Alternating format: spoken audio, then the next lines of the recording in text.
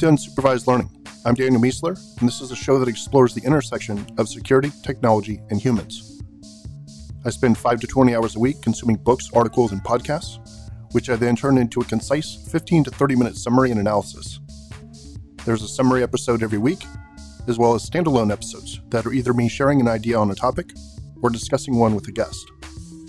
The goal is twofold: to keep you up to date on the absolute latest in security and technology, and to explore ideas that hopefully give you something to think about. All right, welcome to episode 227, starting off with security news. Vice and HBO teamed up to do a great documentary on automated sensors and analytics in China, which is basically full-on dystopian surveillance. There's a little piece in there about the Vice reporter asking why the name of a product was Skynet. And she was like, yeah, what's the difference between the bad Skynet in the movie and the Skynet that you have here that's watching everyone and controlling everything? And he's like, well, in the movie, Skynet was bad, and here it's good.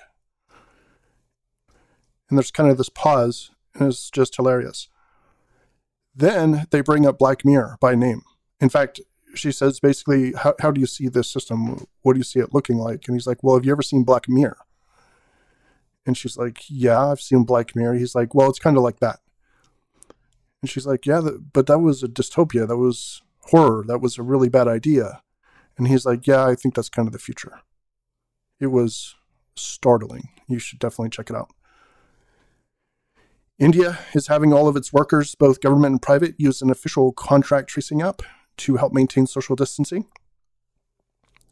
The UK has given GCHQ special dispensation to access NHS's IT systems to protect it during the pandemic. That's the National Health Service in the UK. Banjo is a AI-powered surveillance company out of Utah that has a number of contracts in that state and elsewhere. A number of customers have suspended their contracts now, though, after learning that the CEO was associated with the KKK in his past and participated in a shooting of a synagogue in his youth. Singapore is moving to require smartphone check-ins at all businesses tied to the visitor's national ID number. That would probably be something that the US would do if we were small enough to and organized enough to, and if we had national ID numbers that were tied to digital IDs like South Korea or some of these other places. Some really cool analysis from the New York Times shows that non-COVID related death rates have jumped massively in recent weeks as compared to the previous 5 years. Like some of the death rates are up like 50% or something, indicating that some major percentage of those are probably COVID related, just haven't been tagged as such yet. Bruce Schneier doesn't think contact tracing will work. It's not that he's objecting due to privacy reasons. He's just saying he doesn't think the tech itself will work due to problems with false positives and false negatives on the ID side, which I think makes sense, but my first inclination is to think that he's wrong about this. I think it probably still will work. Actually, doesn't have to be perfect. And I think we've already seen some success in other places. Israel, South Korea, maybe Germany. I'm not sure about that. But yeah, these things don't require perfection to be effective. It's like masks or social distancing in that way. It's just a layer. And if we get any sort of benefit from it, I think it'll be deemed as useful. In the U.S. is sending ships into disputed waters in the South China Sea. And this is all happening within the context of China getting more and more aggressive, both in the China Sea, but basically in their hacking attempts, in their stealing attempts, in their diplomacy, in their colonialism type moves in Africa. Like everything's scaling up. And I've posted a few times a number of articles doing analysis on this new paradigm for China. They've basically said, okay, enough is enough. We're going to become alphas on this planet. And here are the multi-pronged strategies that we're using to do that. And we're seeing this very clearly. We're seeing extremely strong moves by them. So part of that is getting more aggressive in the South China Sea. And the U.S. is sending ships in there to interact with them and be in the same space. I really hope this doesn't add to our list of problems by starting a war with China. That would not be pleasant. Breaches. The Ghost blogging platform was compromised using recent Salt vulnerabilities, and attackers inserted code that mined cryptocurrency.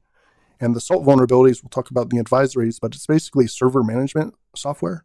So if you have your server cluster being managed by Salt and you don't fix your Salt problems, someone can get in there and manage your servers in a way that you don't want. And that's what happened to Ghost, and they got compromised with some crypto mining stuff.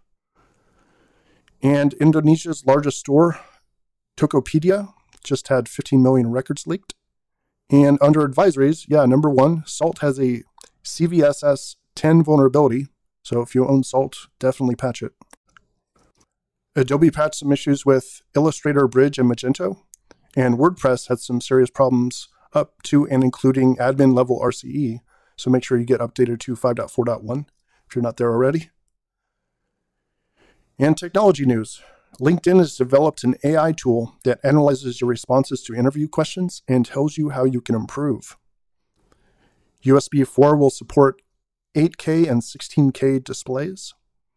I'm not sure if that's coming this year. I think it might be the beginning of 2021. Google Meet is about to be free for anyone with a Gmail account, and Facebook is launching its Zoom competitor as well. This will bring both companies, I think, into some serious conversations around antitrust and monopoly, given the fact that they're leveraging their massive platforms to compete, maybe unfairly in the eyes of judges, with companies like Zoom and WebEx. And Brad Pitt's SNL monologue skit was shot on a prototype of Red's new 6K Komodo camera, which is supposed to sell for around $5,000. Looked pretty cool. Looked kind of massive, though. But I guess if you're trying to shoot movies, it's pretty small. And AWS hit $10 billion for the quarter. That's AWS, $10 billion for the quarter, not Amazon, just AWS. And Walmart is launching 2-hour delivery service at multiple stores. Definitely not giving up on the fight against Amazon, which is cool. And the US has ruled that AI cannot be recognized as an inventor. Human news. A lot of parents are deciding to just give up on teaching their kids this year because doing it at home is far too stressful. Wonder if there's a middle ground here of mandated educational content like Khan Academy, history documentaries, stuff like that. There's so many good ones that could actually pass as entertainment instead of education. I wonder if that's a good punt for parents who just can't manage this. And evidently there's a new type of Asian hornet that's possibly about to infest the US. And the worst part is it doesn't just like eat crops or something. It actually takes out bee populations, which already have enough trouble. Warren Buffett's Berkshire Hathaway has sold all of its US airline shares, and this is after they just kind of recently got in around 2006 after ignoring the whole space. So they got in and just got massively burnt just now by the pandemic. And after the horrible mass shooting in Canada, Trudeau has banned 1,500 different types of assault weapon. And finally, Amazon is releasing a new MMO-style CTF game called New World. It's kind of like a tower defense game, really, but it's MMO level. Looks pretty interesting. Ideas, Trends, and Analysis. I wrote a piece called Opening versus Closing is a False Dichotomy. You should check that out if you got a chance. Death of the Office. So someone else's piece was pretty good. Basically, probably what you're thinking. I mean, we've been seeing lots of articles about this. It's basically saying that what does it really mean to maintain office space now when so many people are going to be kind of flexibly working from home? And what about the open air office thing that everyone hated anyway, like the open office plan, where everyone's just coughing in each other's faces, basically? That seems like that's going to go away. Even if you are in office, we might double down on partitions as opposed to removing them, especially since no one liked them anyway. Next one here, this is a perfect time for VR, but good gear is still too expensive for most people. And got a stat here that says less than 2% of Steam users own VR headsets, which if anyone's going to own them, it's going to be that group, and less than 2%, that's not good. Just a big adoption problem with VR. You need enough people to have them, and you also need enough titles, and that's just, a race that eventually will get won, but it doesn't seem extremely close, although this situation could accelerate that. Chill playlists have become very popular, and looking at my music history, I can definitely confirm that, anecdotally at least. And I feel like there's this massive Amazonification happening right now that will be magnified significantly by this pandemic's fallout. In general, we say we're going to have a recession or depression, but there are really two signals there. There's the bottom 50% that are going to suffer greatly, and the top 10 to 20% might actually take more of the benefits that used to be distributed. Tens of thousands of businesses have to close, right? Well, Amazon and Walmart benefit from that. Millions of people are going to lose their jobs, of course, but the people with great skills and great jobs become more sought after when that happens, and they become more valuable. Basically, this whole thing could multiply the advantages of those on top while decimating those on the bottom. It'll make all the wins and losses more extreme. And what this will do to everything from the business world to our psychology to our politics will be massive. And finally, an idea is here. As the world laughs at the US, China is looking to take advantage of our diminished status. In 2016, I predicted that Russia would do this, and I predicted that Russia was basically helping Trump get elected because that would lead to a decline in American leadership and supremacy, and that Putin would try to take advantage of that. Maybe he's too busy, or maybe he's doing it quietly, and I'm just not enough of an expert to see him doing it. But it appears China is absolutely doing this. They have stepped up their game and decided to kind of try to seize the reins in a lot of different theaters. So be really interesting to watch this. Updates. Finally finished A Dinner with Andre, which is a movie with two people sitting and talking. I think it's in black and white. When you get over how different the movie is, you can actually appreciate it for what it is, which is a philosophical conversation between a couple of friends. I actually like those conversations, both being part of them and even observing them. So I'd happily watch more of them. The jarring part of it is calling it a movie, because you think a movie's going to be something else. I think the mediums are simply mixing more now. I could easily see a series of these as like video podcasts where people are just talking. And we already have those, actually. And maybe some that are composed and performed, which look like video podcasts, but they're actually kind of scripted and performed. I think that would be cool. Kind of like what they did with A Dinner with Andre. While we're still unable to go back to work, I'm going to try and get through a bunch of series that I never got around to, like The Wire and West Wing. And yes, I know a lot of people are rolling their eyes at me. And I've done yet another update to my audio production on the show, this time doing a much deeper exploration into the recommendations of NPR's top audio engineer. Wrote a post about the changes, which you could check out on the site. And if you are into audio, let me know what you think. Essentially, what you should be hearing is something more clear and less bassy. So just more dynamic and more honest, basically clear, crisp sound, as opposed to like this deep rumbling sound, which a lot of people go for, but turns out isn't so great for listening to on the radio or on a podcast. So let me know what you think if you're into that kind of thing. And discovery, anyone looking to defend their network when they don't have perfect detection and response in place, including on your home network, should, in my opinion, be checking out Canary Tools by Thinkist. They're juicy canary tokens that you basically sprinkle around your network and environment, and that will alert you if someone goes messing with them. And I'm actually getting ready to do a redeployment of these myself. It's just been my favorite control for 5 or 10 years, however long they've been around. I just think it's really, really efficient. You could just walk into a network that you don't even know anything about, drop these around, and you can get some signal very quickly if you have malicious actors on the network. It doesn't solve all your problems, but it's a very quick way to get some signal when you don't have any from a detection and response capability. Ideally, you'd have both, obviously. Got a link here to my new manual coffee grinder, which is the Kinu M47. This thing is German engineering. It's like German engineering, but for coffee. It is like the most enjoyable thing to operate. It's just fantastic.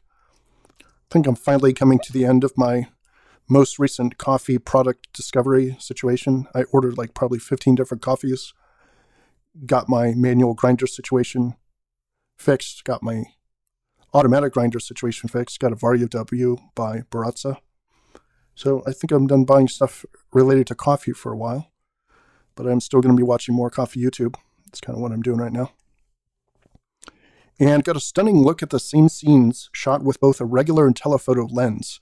This is a really cool article. It shows how you could tell completely different stories by changing the perspective. So basically what they did is they showed people standing right next to each other in a line, basically telling a story that this town or this city or this business, whatever, wasn't honoring social distancing. Well, then they took the exact same photo with a regular lens, and it showed that they were like 6 or 8 feet apart. They did the same thing on a patch of grass. And instead of seeing people like literally sitting on the same picnic blanket, they're actually sitting, dozens of feet away from each other. And it was jarring, not just from a photography standpoint, but from the standpoint of, okay, what other mediums are able to tell a story in one way, which appears completely truthful because your eye or your ear or your brain is giving you a clear signal, when the reality is exactly the opposite, or the opposite of the narrative that your brain generated for you. And it's nowhere more stark than with a camera, because it's like, okay, light hit the sensor, it's telling me the truth. And you just have to watch out for that. And I immediately jumped to, okay, what other things are lying to me as much as this camera lens? And if anyone has any ideas there, I'd love to hear them. Got the most popular phone interview question at Google, which I'll just give you a spoiler. It's, how would you detect the first repeated character in a string? And the answer is pretty interesting. So long, and thanks for all the ZSH. Yara 4 just got released with a bunch of updates. How to get NPR level clarity in your podcast. This is a piece that I just did that I referred to earlier in the audio section. Scott Helm documents his updated Ubiquity home network. Him and Troy Hunt have been talking a bunch about Ubiquity lately. Seems like they both redid their Ubiquity home networks at the same time. I've got a piece of Ubiquity gear. It's quite good. Actually, they're adding tons of functions. Seems like they're adding like a bunch of enterprise-y firewall functions right into their software. So I really like what they're doing.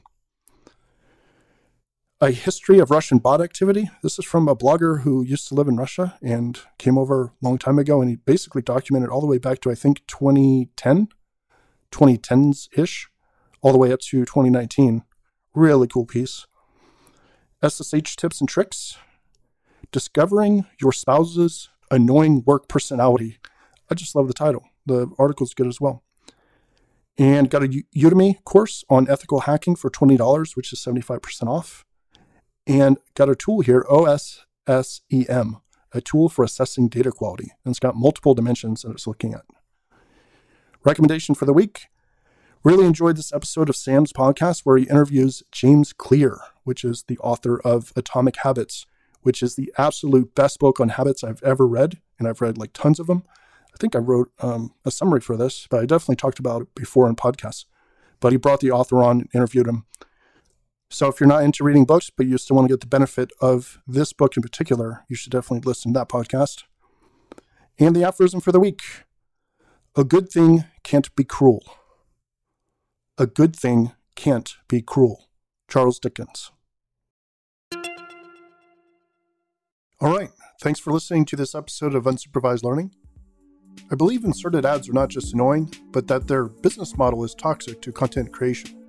So if you enjoy the show, please consider supporting it directly for just $5 a month or $50 a year, which is 2 months for free.